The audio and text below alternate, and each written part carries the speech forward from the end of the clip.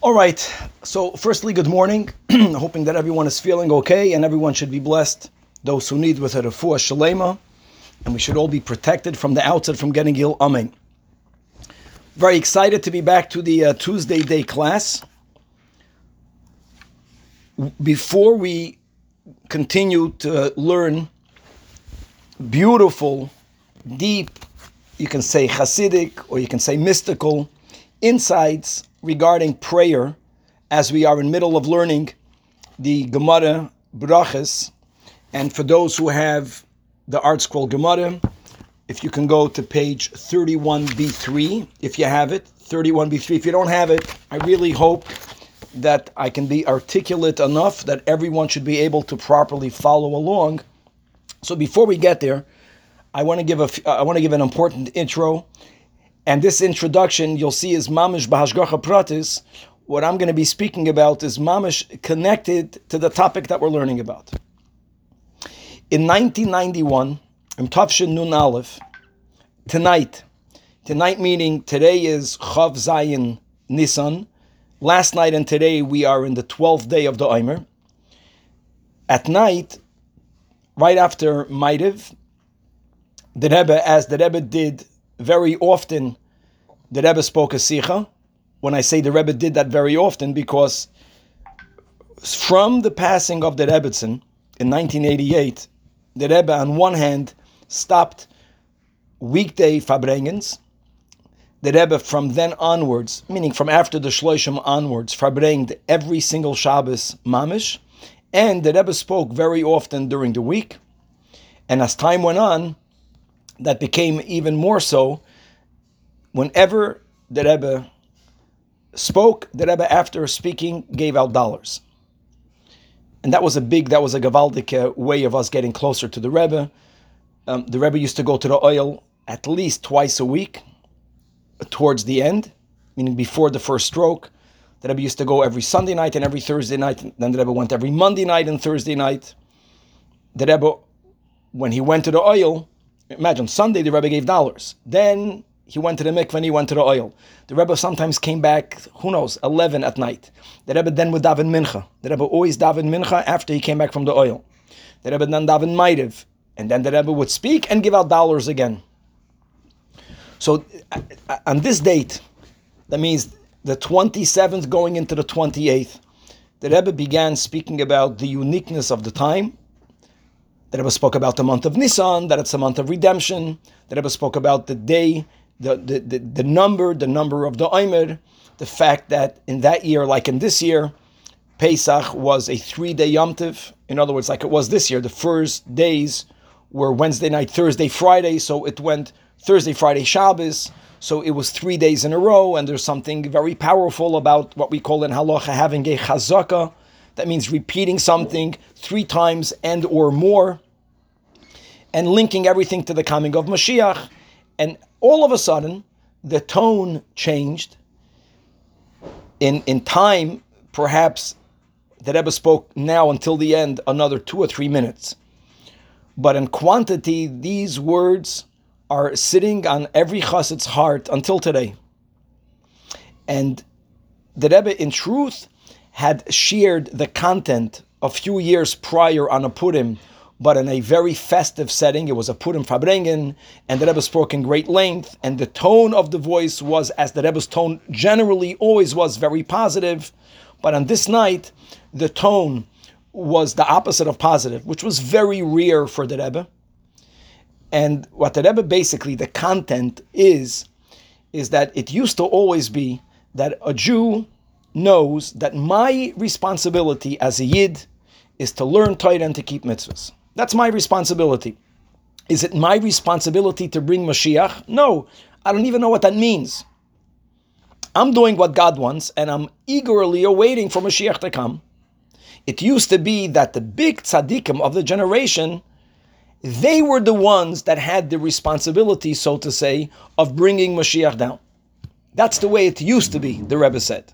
However, being the Rebbe says that everything that he has done until that Sicha did not yet bring us to the finish line, Mashiach is not down here in the world. And the Rebbe went on by saying, and not only that, Not only don't we have yet Mashiach in the world, but so many Jews are in their own galus. That's a very important distinction. There is global redemption, then there is my redemption. And everyone needs to be redeemed, and it's not a black and white redemption. Obviously, when we get redeemed from one constriction, and God willing, we go up to a higher ladder, we go up on a higher rung, we still are bound by greater, by maybe more refined limitations. So yes, it's an endless journey, but there is a certain tipping point. There is a certain line in the sand where one can say that before I passed that line, I was in galus internally, and now I'm freed. I'm freed from my animal soul, and I'm freed from my Yetzer Hara, and I'm freed from certain very, very negative limitations, and that's a very big avodah. This is not a simple thing. This is certainly part of the redemptive process. Let's say it like this, that when enough Jewish people redeem themselves from their own galus, that collectively brings Mashiach into the world. Then there is a global redemption. Or in the reverse, even the Jews that did not yet achieve their own personal redemption, all of us that will merit, God willing, the imminent coming of Mashiach, when there'll be the global redemption, that will inspire me for my personal redemption as well. The question is, who has to come before whom? And the Rebbe was demanding of Hasidim that we have to take the first step. We have to achieve what we will call my personal redemption. And being that none of that happened, so the Rebbe basically said is that from now on, this is in 1991, the avodah of bringing Mashiach is not on me. The Rebbe says it's on me like it is on everyone else, but it's on every single Jew. People didn't understand what the Rebbe is saying. Until now, people don't fully understand what that means. What do we need to do? What do we need to do now different than we were doing before? We always wanted Mashiach to come. We always knew that my one mitzvah can be the final mitzvah. We knew all that. But we didn't feel that the responsibility of bringing Mashiach is mine. We felt that my observance is on me. I got to be frum. I got to keep the Shulchan Aruch. That's my avodah. And hopefully Mashiach will come. The Rebbe didn't want that. The Rebbe wanted for us to take responsibility for actually bringing global redemption. How to do and what to do, the Rebbe says, go figure it out. Everyone should decide what the best way is. And the Rebbe said, in the Sikha, that if, this is connected to the Gemara we'll be learning, that if we would really, truthfully, from the depths of our souls, cry out and demand of God, Ad Masai, then Mashiach would have come. The Rebbe says, of course, Hasidim are constantly shouting Ad Masai. They're doing it because the Rebbe told them to do it. It's not coming from me. It's coming from the Rebbe's inspiration. Or just not even through inspiration. We're just fulfilling what the Rebbe said. And all of that is not going to work. You got to mean it, you got to demand it, and you got to make it happen and figure out how to do it. This was certainly a huge turning point in Lubavitch. Just to appreciate that the relationship between a chassid and the Rebbe is that there are certain things that we relied on the Rebbe.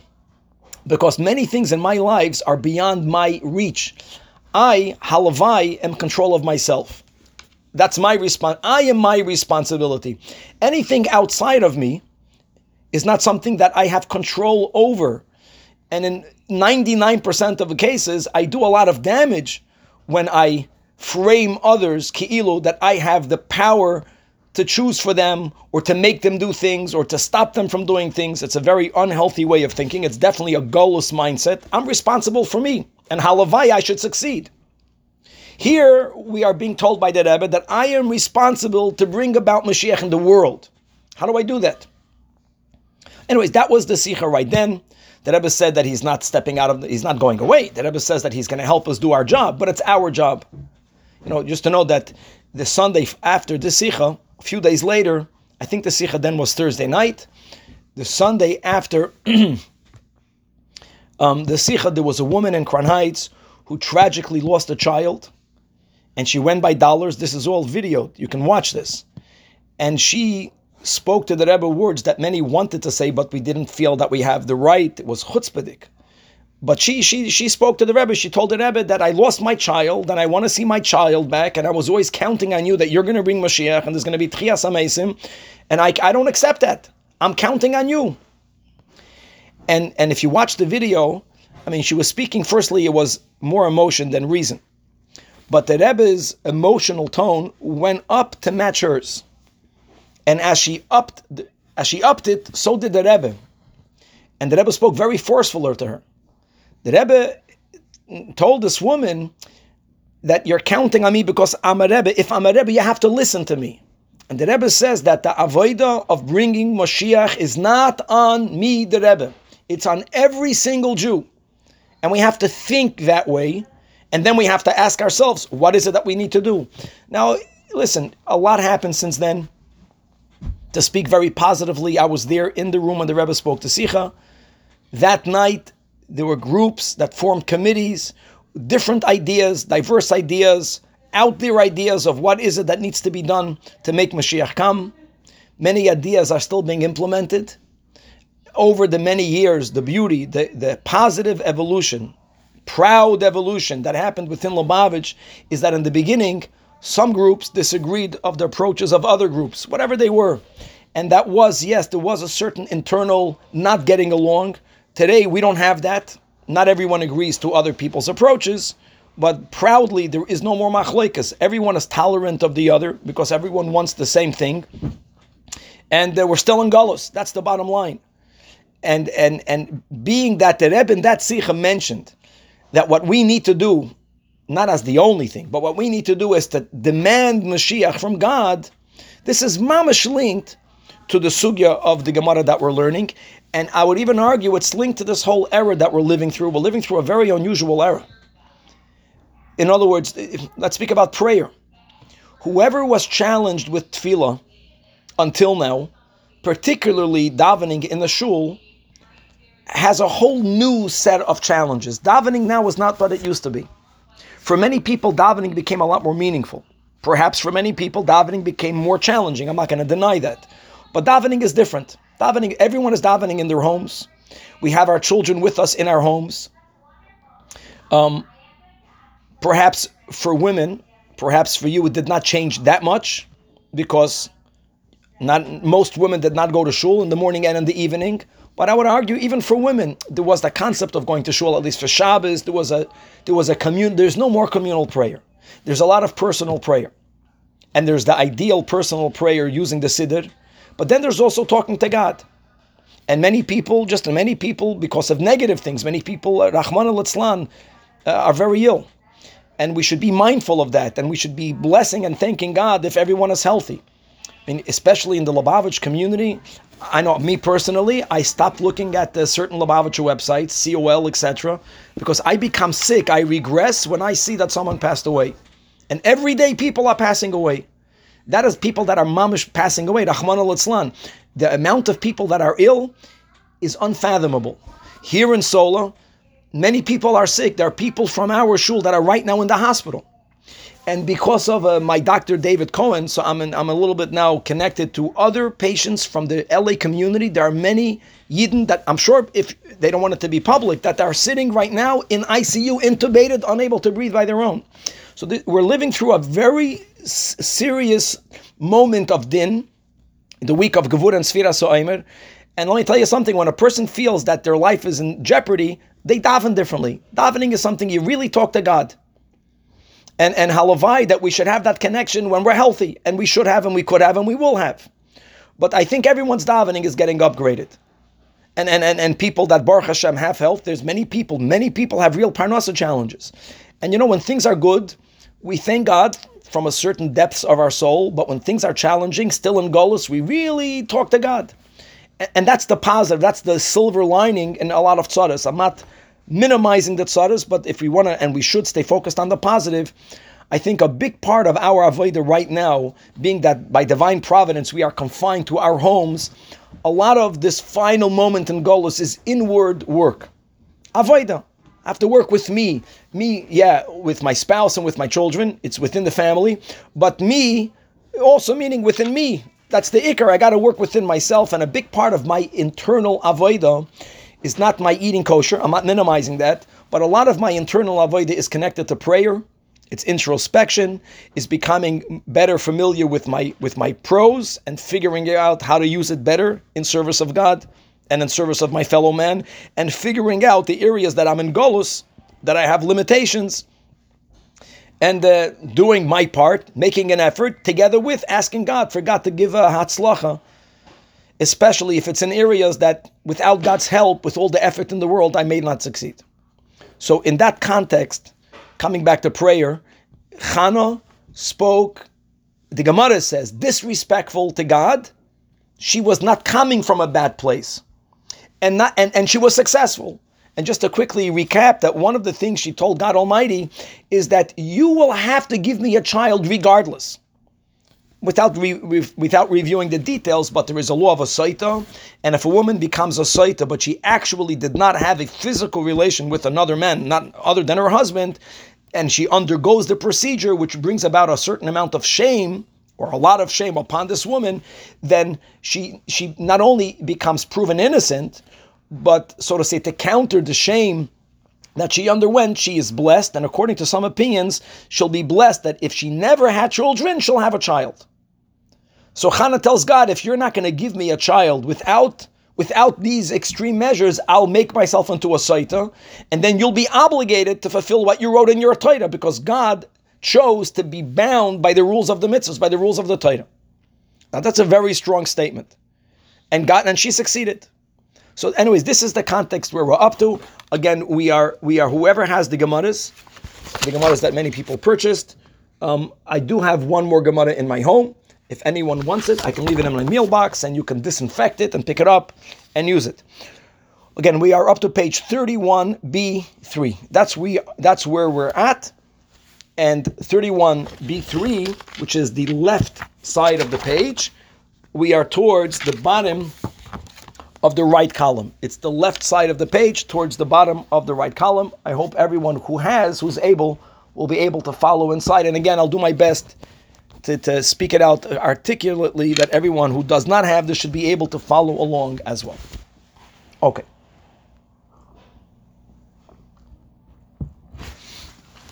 The last thing we learned before Pesach, a few weeks before Pesach, interestingly, the last opinion was that Chana davened to have a usual child, not an extraordinary child.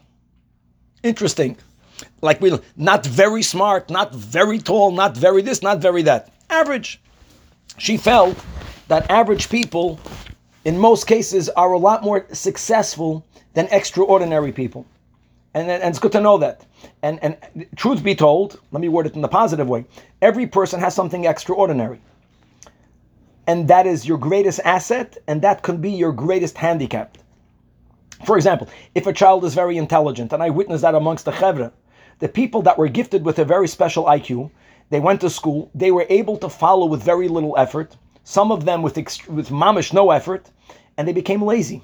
They never developed diligence. They never developed giving it their all. They never needed to do that. Right? Or God forbid, if a person on the other spectrum, if a person has a lot of challenges, then they feel frustrated.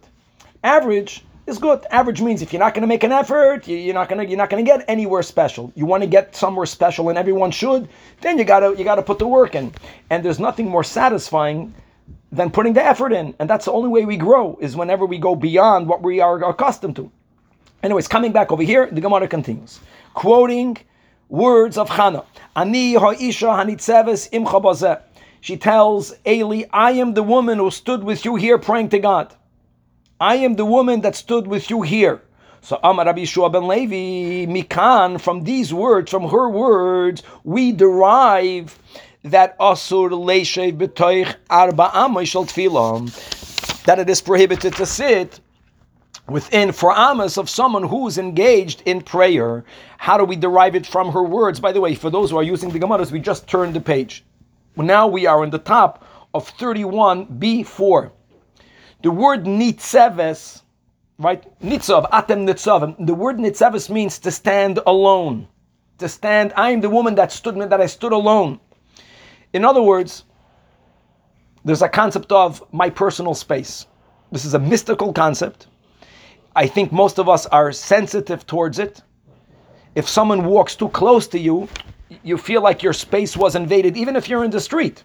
This is not it doesn't matter where you're at. Personal space means, let me begin mystically, and then milmayla lomata.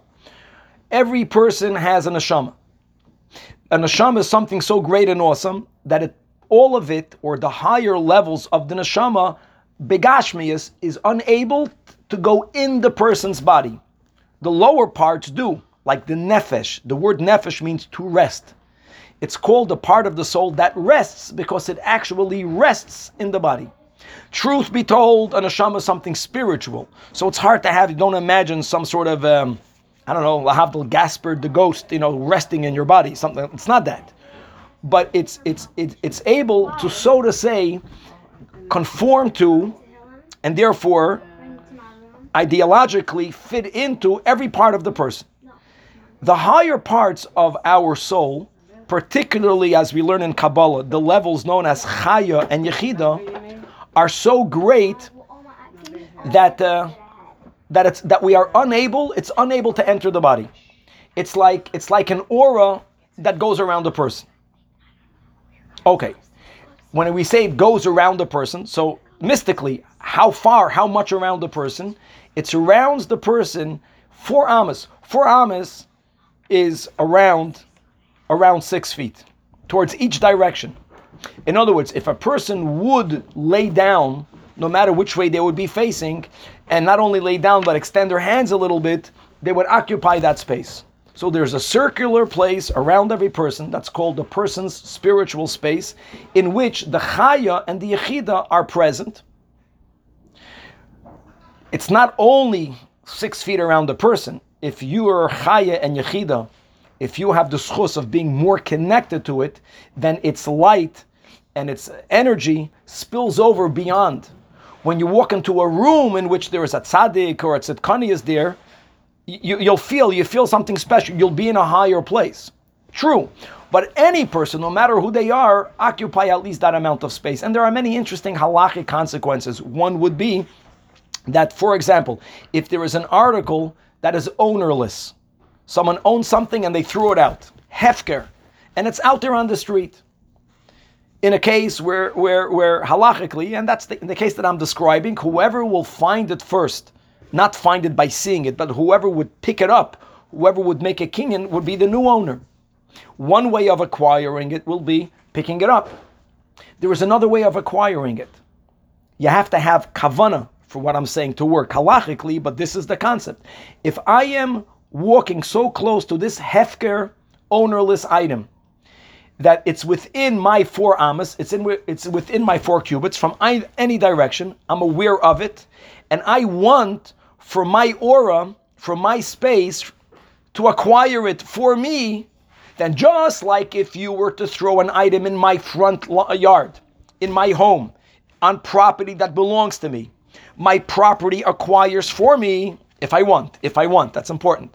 That means if you want to give me a gift, and I want to halachically acquire it. Again, if I lift it, if I pick it up, it's mine. What happens if I didn't lift it? But you dropped it off in my mailbox, or you put it on my front porch. Halachically, I acquired it because I wanted to, and by the fact that it's in my property, it becomes mine.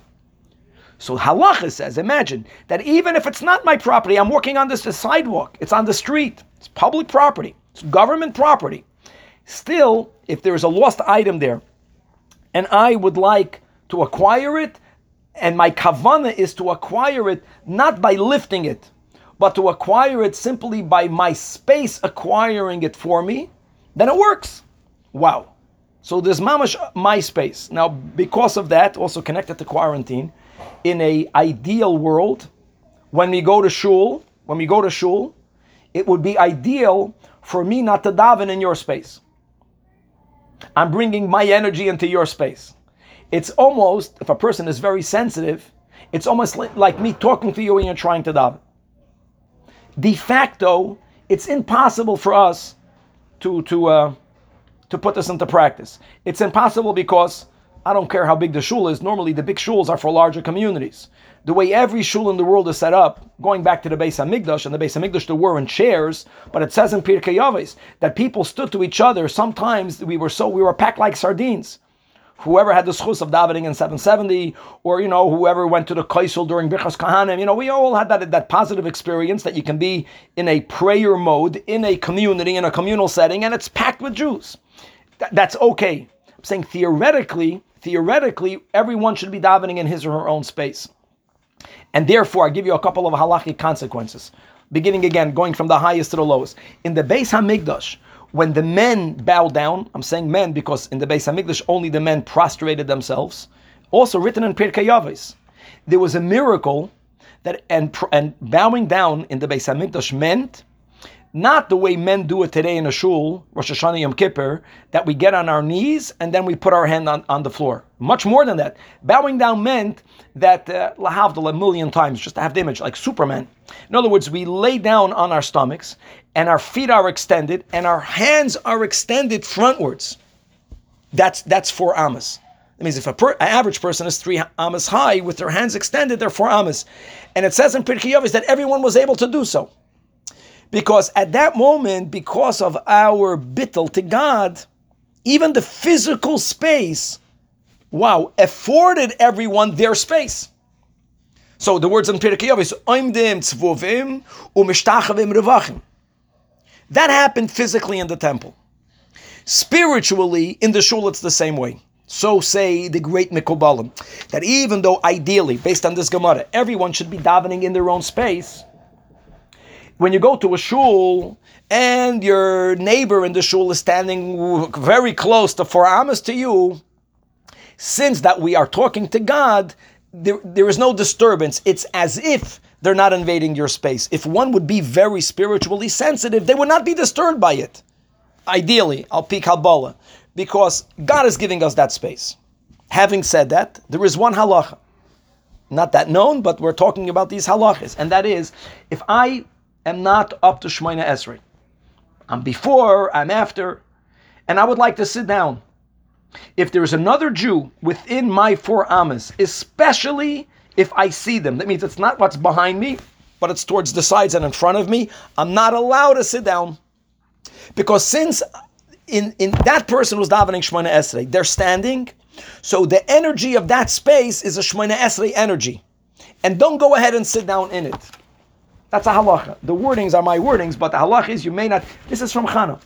Chana went to the temple, but she figured out in the temple, she's reminding Eli who she is. I am the woman. She says the words Hanitzeves. Hanitzeves means that I was the woman that was davening on my own. That's Aleph. So much packed in. Beis, another important concept of davening on your own.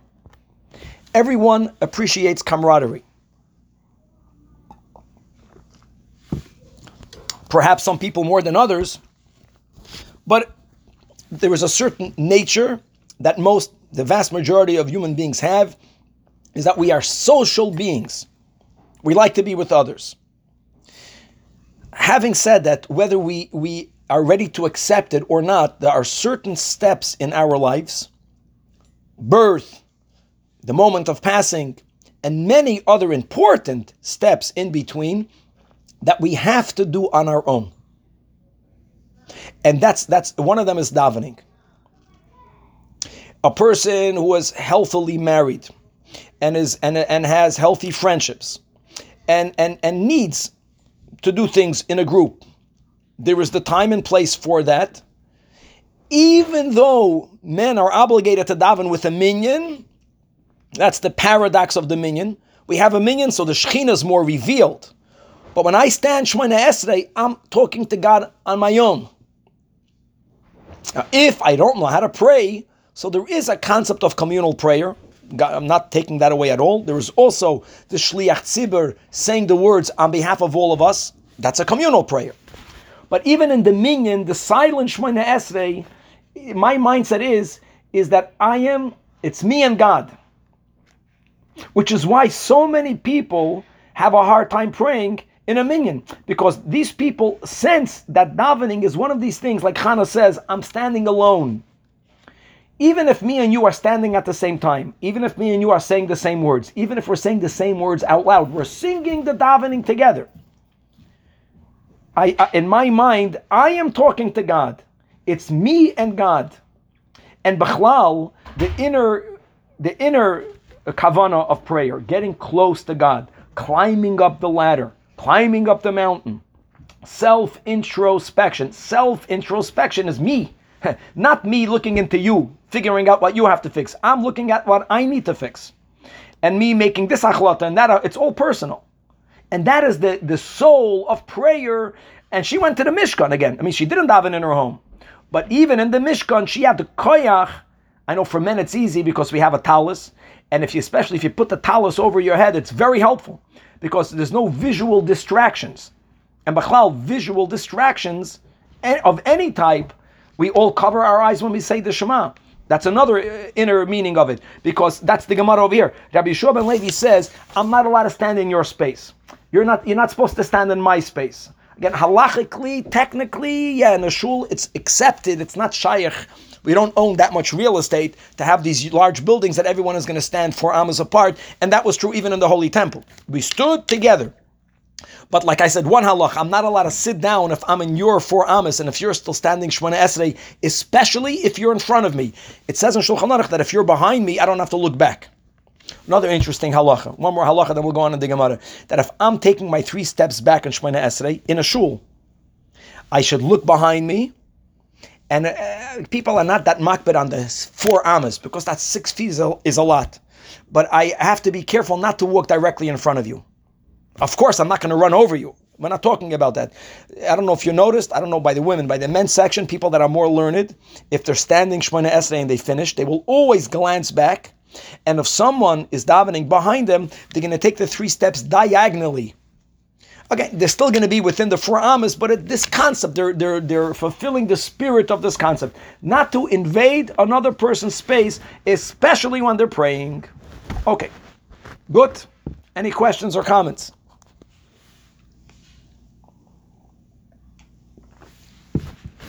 Okay, weiter. Chana continues. 31b4. The right side, on the right page, on the top left column. El Hanar Hazeh Hispalolti. She brought back her son Shmuel when he turned 2, and she tells Shmuel, for this child I prayed. And there was something that happened that's not explicitly written, but that is being implied by her using the word Hazeh, for this child I prayed, and there was a story behind the story, as there always is. Amar Rabbi Elazar. And Bachlal, the Gemara is very insightful in teaching us how to always see that which is in between the lines. Anytime a person makes a statement, there is what the person is saying explicitly, and then there is what the person is saying implicitly. Mamish, half of the Gemara is learning halachas from that which is implied. That which the Mishnah wrote explicitly is written. But again, you have a word in here, you have a word in Tanakh. El Hanar Hazeh Hispalolti. Right away, the Gemara picks up on that. She could have said, El Hanar Hispalolti. I prayed for a child. Now, you can argue, of course, she said this because she brought Shmuel. But no, there was something that happened. And this is what happened. There was a story here. Omar Rabbi Elazar, says Rabbi Elazar, Shmuel, who was 2 years old, he did something that one should not do, and that is rendering a halachic ruling in the presence of his teacher. Let me explain to you what this means. What does rendering a halachic decision mean? If someone were to ask you, what blessing do you make on water?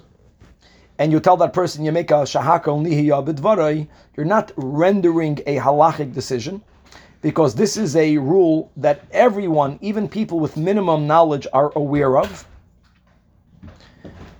Even in the days where the oral Torah was not yet written, but by the fact that the vast majority of the people are familiar with something, then you should tell the person what bracha you make for a cup of water.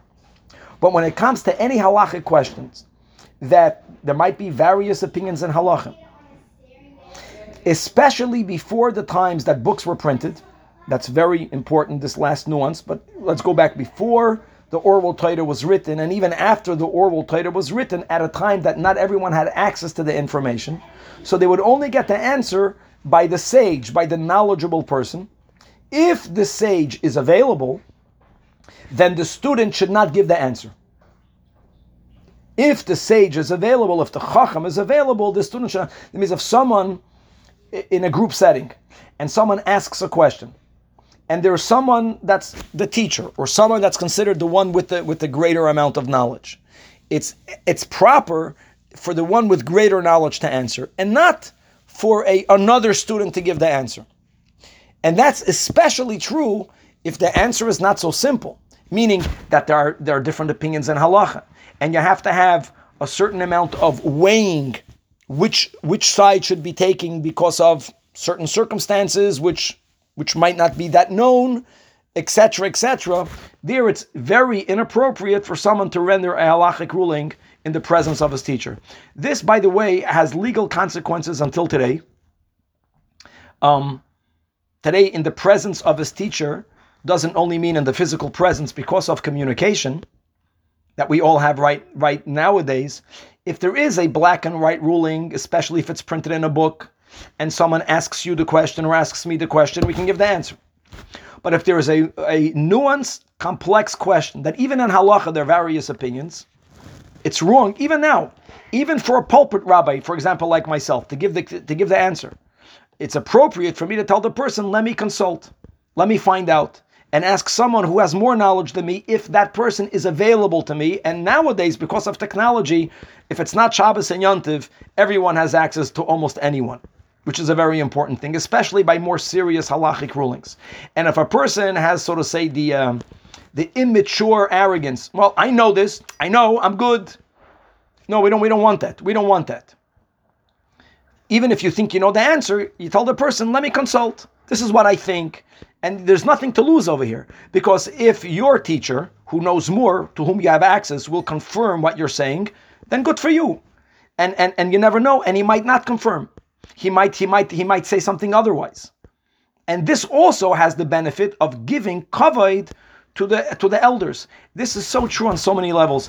I want to give one Corona example, and I'm saying this with the greatest respect. When this broke out, I'm going back a week or so after Purim, many Rabbanim of this area wrote a beautiful letter. Amongst other things, they suggested, this is not relevant for the month of Nisan, this was relevant for days in which Tachnun is recited, that when we daven, this is more for men, in the morning and the afternoon, that we should say the long Avinu Malkeinu. Just technically, every day in davening, for the people, men and women, if women daven Tachnun, God bless you. But if people say Tachnun, at the end of Tachnun, there is what we call the abbreviated Avinu Malkeinu. I think there are 4 Avinu Malkeinus. Yeah, 4 Avinu Malkeinus. And then we have what we know on Rosh Hashanah and Yom Kippur on fast days. We have a very beautiful lengthy Avinu Malkeinu. It comes from Rabbi Akiva. It's a very powerful prayer. And they decided that it should be said that every day until the coronavirus is over, when you say Tachnun, don't say the short Avinu, say the long Avinu Malkeinu. People ask me, what's my opinion? So I call up Rabbi Shusterman. What is your opinion?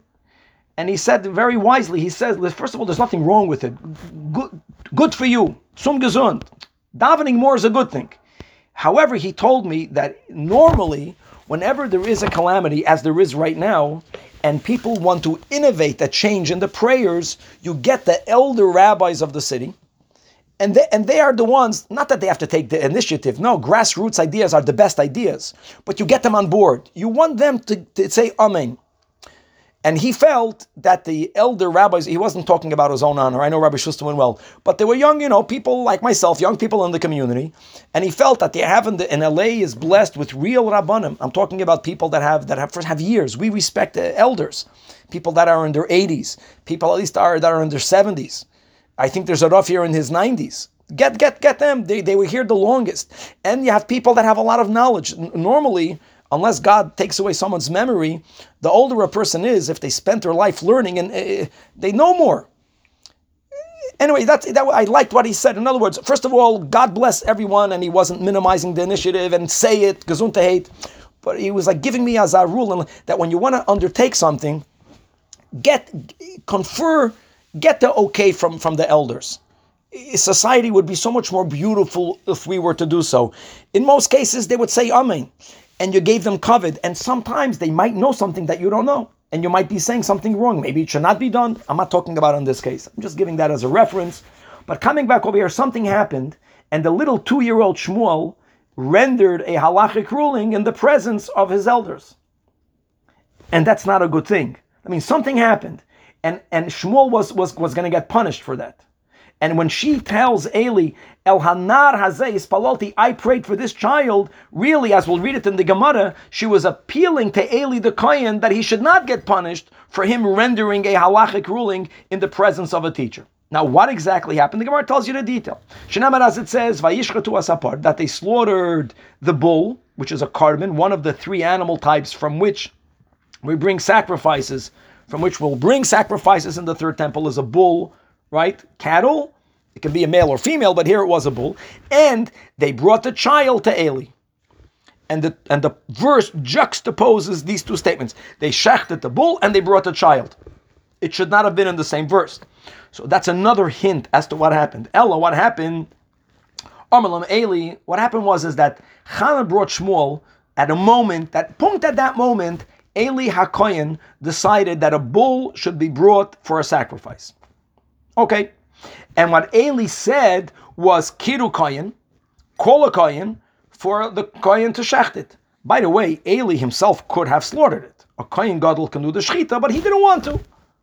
So Eli said, call a Kohen to shecht it. Now, Shmuel did not hear Eli say those words, but he witnessed people looking for a Kohen to shecht the bull. Chazanuhu, Shmuel saw the Havu Mahadri Basar Kohen, that they were looking for a Kohen Lemishchat to shecht this animal. Amalahu. So he tells the people searching for a Kohen, why do you have to look for a Kohen to slaughter? And he gave the following halachic ruling, which is correct. That shechita bezar kasherim, shechting a korban in the Beis Hamikdash need not be done only by Kohanim. Wow. Even though shechita is the first step of bringing a sacrifice, and as a rule, all avodah can only be done by Kohanim. Shechita is the big exception. It's considered the beginning of the offering, but a shechita can be done even by a non-kohen. So he told the people, you don't have to go look for a kohen. Ask the guy right next to you. He's an Israelite. Then many more people than nowadays knew how to shecht, and he gave that ruling. He repeated the law that he was done. He was 2 years old, and by the way, this law is correct. What was not correct is for him to say that. That means it was expected of Shmuel as a 2-year-old to have the derech eretz and to say, maybe he could have said, maybe you don't need a kohen. Ask Eli whether you need a kohen. He didn't say that. He gave a ruling. He said, no, you don't need a kohen. So the people that heard that, they brought that to Eli's awareness. I saw alakamedi Eli. And Amalach Minallah, Eli asked him, how do you know this from? But he was right. And Shmuel told him. Shmuel quoted the verse. In the verse, there is never a verse that says that the kohen shechted. You know how wise you have to be? Remembering what it does say is one level, one madrega. But learning from the fact that this is never written, from that you learn, wow, that's mamash moededik. That's your average Shmuel. Wow, amazing. The fact that the Torah speaks about the Kahanim bringing near, the Kahanim throwing the blood, the Kohen this, it never does it say V'shachat HaKohen. That implies that only from the step that is after the slaughtering. And what step is that? This is not done nowadays, but in the Beis Hamikdash, hopefully nowadays Mashiach is coming. Now, after they shechted in the temple, the blood needed to be received in a special utensil that was made to receive the blood. And that is part of the avodah, that's part of the service of a korban, and that has a name. The name is called Kabbalah, the receiving of. Mikabbalah ve'elach, from the receiving of the blood, then you have to walk it to the altar, then you have to sprinkle or put the blood on the altar with a lot of details. So from receiving onwards, you're obligated to use a kohen. However, that which happens before the receiving, what step is there before the receiving of the blood? Making the incision, doing the shechita, bikan, from here, l'shechita sheksheda bezar. Armalei Eli tells Shmuel, Meimar shaper ka'amrat. You have spoken very well. You're right, but miu meira halacha b'fnei rabachad. But you gave a ruling, you said how it should be. You didn't consult, you didn't defer, you didn't suggest, you gave a ruling in the presence of your teacher. Who was the teacher? Eli. And the other elders that were there. Whoever renders a legal decision in the presence of his teacher, Chayav Misa, is liable to death in the hands of God. Oy Gewalt. Okay, so the moment The moment Chana hears that exchange, that was the Shalom Aleichem that Eli is giving her son. He's 2 years old. Asher Chana v'kotzov chalakami. Chana went and she shouted, she cried it to Eli, and she said, Ani ha'isha nitzavas imcha bozeh. I was the woman that stood. You remember how much I prayed. I prayed for him. Don't allow anything to happen to him. So Amala. So Eli, look. So what do you think Eli responded? No, she was asking for him to be forgiven. What Eli said is, allow me to punish him. It doesn't say here what the punishment was. The punishment was for sure something very minimal. But Eli told Chana, allow me to punish him. No. Eli said, Eli said, allow me to punish him, that something is going to happen to him. And I will daven and you'll get a greater son. That's what Eli said. So Chana responds, no. I prayed for him. I needed for him to be okay, and Taka Eli davened, and he was forgiven. That's a very Gevurah story, but that's what happened, and what we should learn from this is that if we feel like we're rendering a halachic ruling, then especially if the one who asked has access to, and even the one who's attempting to give that has access to people that are greater than him and than her, it's always worth it to consult. You should know in the halachic world, I don't know how it works in the secular world. I think maybe in the secular world, some people can find this demeaning. Like, I have to have the confidence. I can do it. We don't have this attitude when it comes to halachic rulings. Never do we say, I can do it. No one wants to give a halachic ruling. No one wants to give even great Rabbanim are afraid to give a halachic ruling. All of the great halachic rulings that are given nowadays are never given by one person. One big Rav is going to write a whole responsa, but then he's going to share his responsa to his colleagues, and if they disagree with it, he won't give it out, especially in very important decisions. And this is coming from a good place, because no one likes to be the. Then you have Rabbi Moshe Feinstein, or you have the today's Zalman Nechemia Goldberg. You have the big Rabbanim that they are accepted to be the top Rabbanim. Even they consult, but they give a ruling. And in some areas they don't consult, but they have to be the greatest authority in halacha. Now, if we're not speaking about halacha, we don't take this approach. Speaking about halacha, when it comes to giving an insight, everyone has the right and the mitzvah to give your own insight. You don't want to consult. You don't want to only share someone else's insight. You can give your own insight. You can give your own pshat. That's beautiful. But giving a ruling how things should be done, if it's something that is not so black and white, again, you can paskin what brachas to make. If you know all the brachas, especially because it's printed, the rulings were made. You're just repeating the book.